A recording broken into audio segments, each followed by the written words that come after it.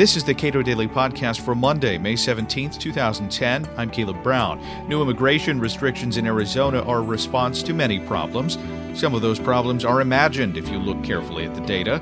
So says Dan Griswold, director of the Cato Institute's Center for Trade Policy Studies and author of the new Cato book, Mad About Trade. Frustration in Arizona is understandable. We've been waiting here at Cato for Congress to do the right thing on immigration for years, and of course that is to expand opportunities for legal immigration, high-skilled and low-skilled. Congress hasn't done that.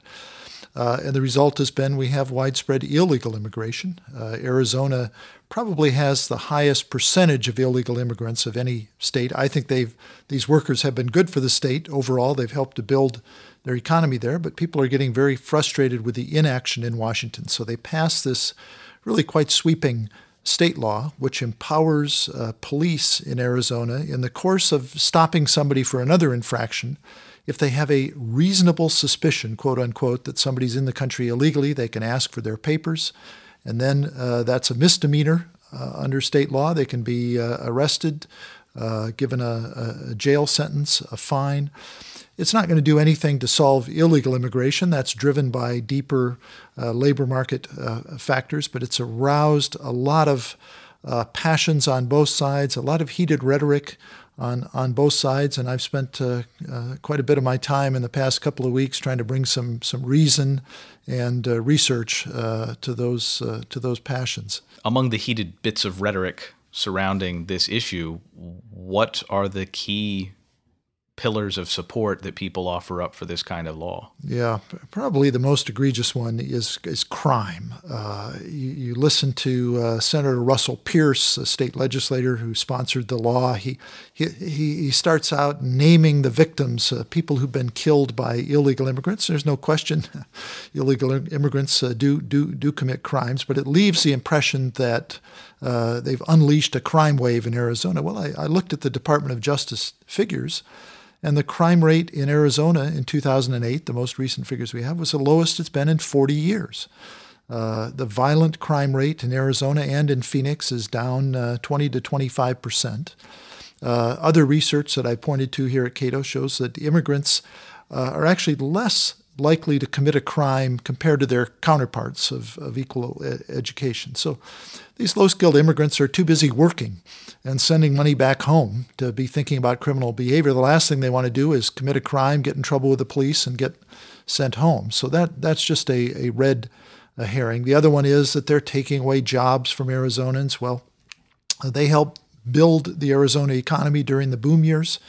You go back 3 or 4 years when there were probably 100,000 more illegal immigrants in Arizona, the unemployment rate was 4%. So they're getting blamed for a lot of things that they're just not responsible for, and that's driven this unwise law. What is the basis of some of the challenges to the law? Well, some people say the law is unconstitutional. I'm not a lawyer, and I can't answer that definitively. But there are some troubling aspects of it. You know, immigration law is a federal responsibility. We can't have 50 states each having their own immigration policy, just like we can't have them each having their own trade policy. One of the problems with this law is that it really goes beyond federal law. It is not, strictly speaking, a crime to be in the country illegally. Under federal law, it's a civil infraction. They don't put you in jail. They detain you temporarily, and then they deport you. What the Arizona law does is make it a crime, a misdemeanor, just to be in the country.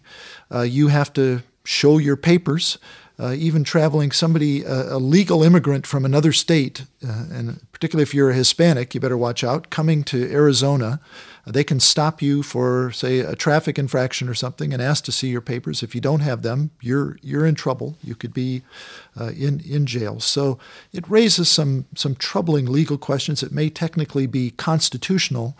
I still think it's unwise law. And the bottom line is, and this is what I come back to time and time again, this law is not going to solve the problem. We're not going to solve the problem of illegal immigration until we make legal immigration relatively more attractive. It's not fundamentally a criminal act to come to this country, to work hard, to build a better life, to send money back home. That's what motivated our ancestors who immigrated here. The difference is now, if you're a peaceful, hardworking Mexican who knows there's a job in Arizona or another state, there's no legal way to come in. So you come in illegally.